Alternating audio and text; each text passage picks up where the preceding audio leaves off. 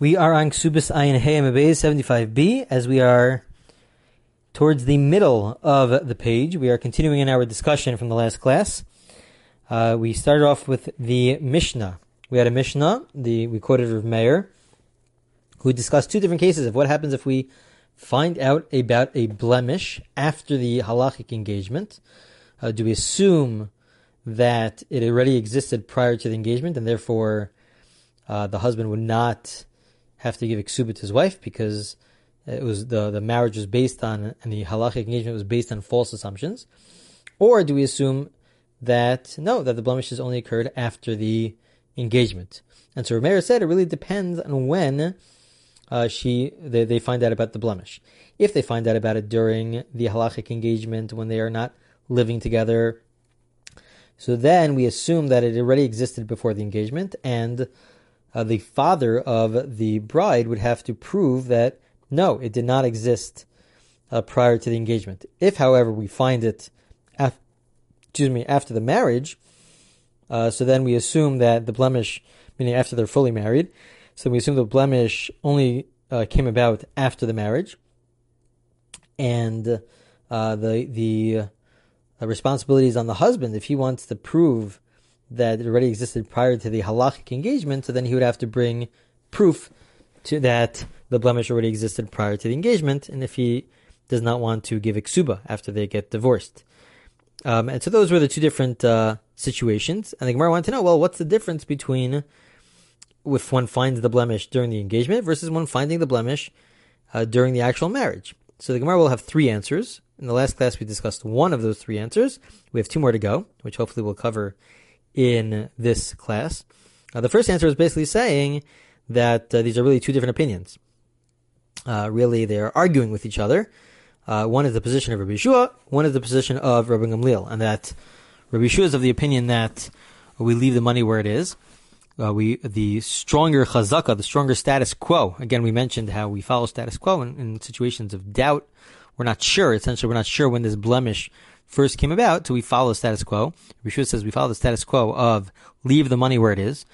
So therefore, we leave the money where it is. The husband does not have to pay the Kesubos, and it's upon the father of the bride to prove that no, she is owed money, and that the blemish only occurred after the engagement. And that's the first opinion, the first situation that we discussed.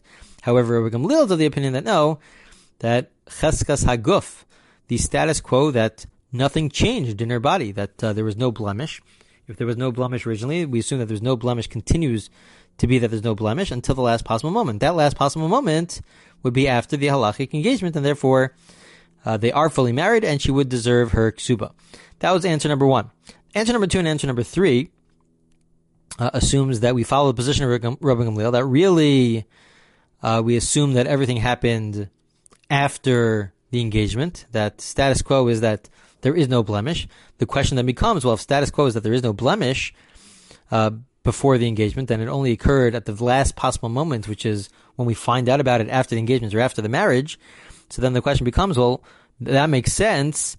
In the second case is a case where we find out about the blemish after the marriage. We assume, let's say, according to Rabbi Gamliel, that it happened at the last possible moment. So then the responsibility is on the husband to prove that no, it existed beforehand, before there actually was an engagement. But the question becomes, well, what about the case where the blemish is found after engagement, after the halachic engagement, while they're engaged, and we say that the responsibility is placed on the father of the bride? Why should the responsibility be placed on the father of the bride? Well, don't we follow status quo? That's essentially what the Gemara is going to be implicitly asking. And the Gemara answers, this is answer number two now. Rava Amar Reisha kan nimtzu v'kan hayu, Seifa nami kan nimtzu kan hayu. Rava introduces a new concept. There's a new concept that yes, there's a chazaka, there's a chesas haguf, there's a status quo that there are no blemishes until the last possible moment. But there's also a principle that if we find a blemish within a certain domain, within a certain situation, so then we assume that has already existed the entire time that they're in that situation. Therefore, in the first case where we find the blemish while she's still living by her parents, by her father, even though they're halachically engaged, but we assume that blemish has been around while she was with her father, which means that the blemish has been around even prior to halachic engagement. Before they were engaged, she was still with her parents. And so therefore, we assume the blemish already existed prior to the engagement. And therefore, if the father wants to prove otherwise, the responsibility is placed upon him. However, if we find the blemish, like in the second case, after they're married, so now she's married, fully married, living together with her husband, so then we assume the blemish occurred while they are married. While they're married, that's when the blemish occurred. And therefore, if the husband wants to prove otherwise, it's placed upon him, the onus is placed upon him to prove otherwise. The Gemara asks as follows. Interesting question now. If the Gemara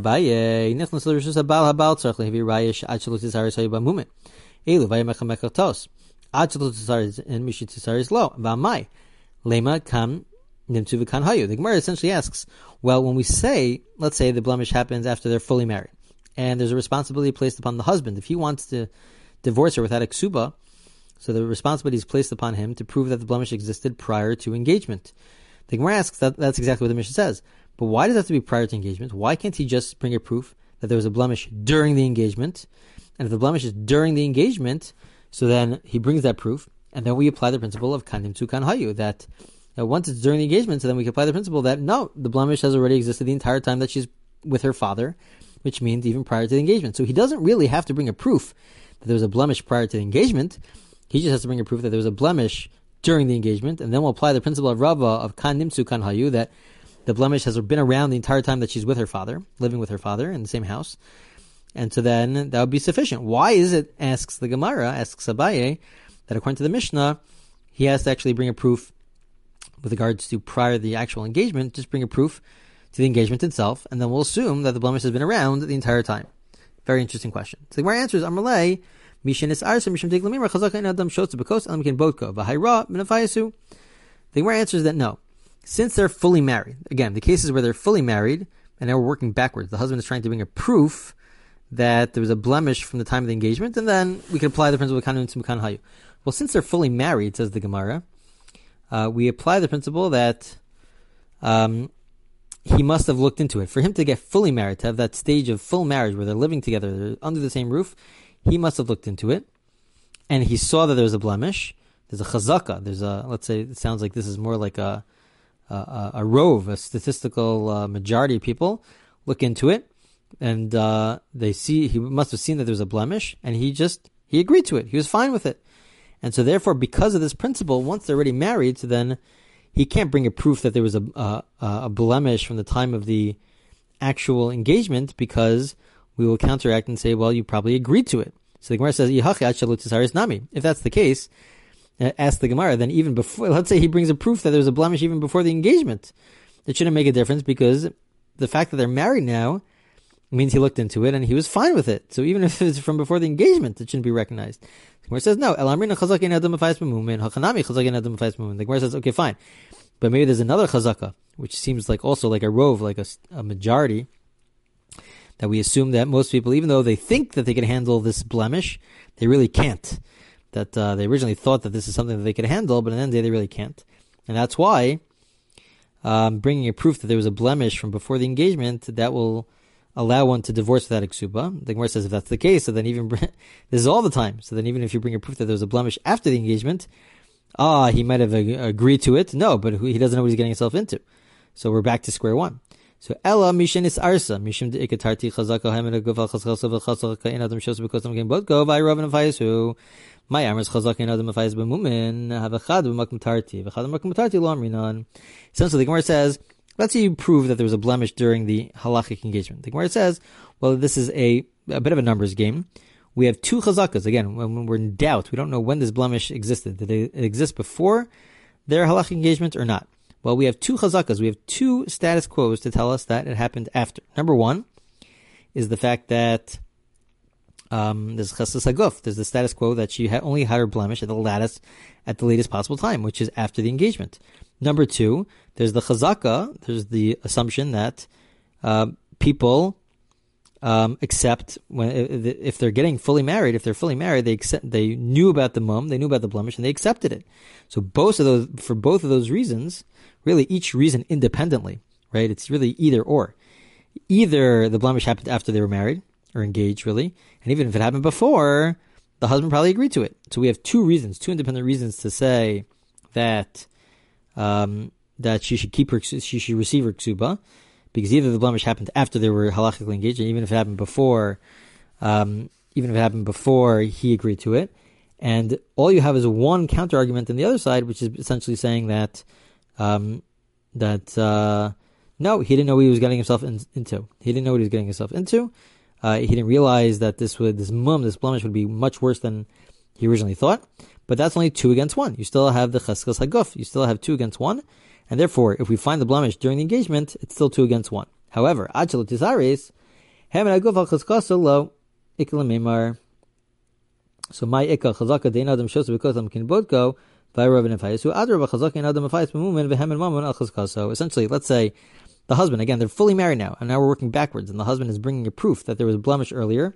So if he brings the blemish during the actual engagement, so that's not sufficient because we have this 2 versus 1 idea. But if he brings a proof that there's a blemish even prior to the engagement, well, that's not 2 versus 1 anymore, because the first one of the 2 was cheskes haguf, that there's a status quo that she didn't have a blemish until after the engagement. Well, there's proof now. The husband brought proof that there was a blemish already from before the engagement. If there's a proof that there's a blemish from before the engagement, so now you just lost one of the chazakas. You lost the chazaka, the status quo of the fact that she didn't have a blemish. Well, she obviously did have a blemish. She's proving that she had a blemish from before the engagement. So now we're 1 versus 1. For 1 versus 1, we'll say that the husband would not have to pay the ksuba. He would not have to pay the ksuba. And that's the difference. Essentially, in terms of the broader question, Rava says that the difference between finding a blemish during the engagement and finding a blemish during the actual marriage is the difference of kanim to kanhayu. Do we assume that the blemish was all there the entire time? We do assume that the blemish was there the entire time that she was with her father, which means from before the engagement. The Gemara then asks, well, even if they're fully married, the husband should just have to bring a proof that there was a blemish during the engagement, and then we'll say kanim tu kanhayu. To that, the Gemara answers, no, you can't say that because you have 2 chazakas, you have 2 status quos. The fact that the blemish happens as late as possible, and even if it happened earlier, the husband would agree to it. But that doesn't apply when we say that the husband would then have to bring a proof that the blemish occurred from prior to the engagement. That would be fine for the husband because there's no longer the cheskes haguf factor, the status quo of when the blemish occurred. It's just 1 versus 1, and therefore the husband would not have to, if he proves that the blemish happened from before the engagement, he would not have to pay the ksuba. Okay, that is all the answer of Rava. That's answer number 2. The answer of Rava to say this very interesting novel idea of kan nimtzu kan hayu. That if we find a blemish somewhere, we don't assume that it happened at the latest point in time. We do think it happened at the latest point in time, but only within that rishus. That if it's in the domain of the father, so then it must have happened earlier, not at the latest point in time, but at any point in time within when it's under the husband.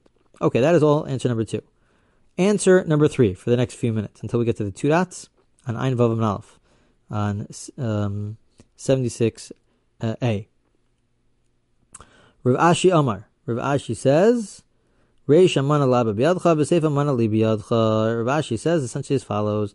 The first case and the second case is not a difference between, finding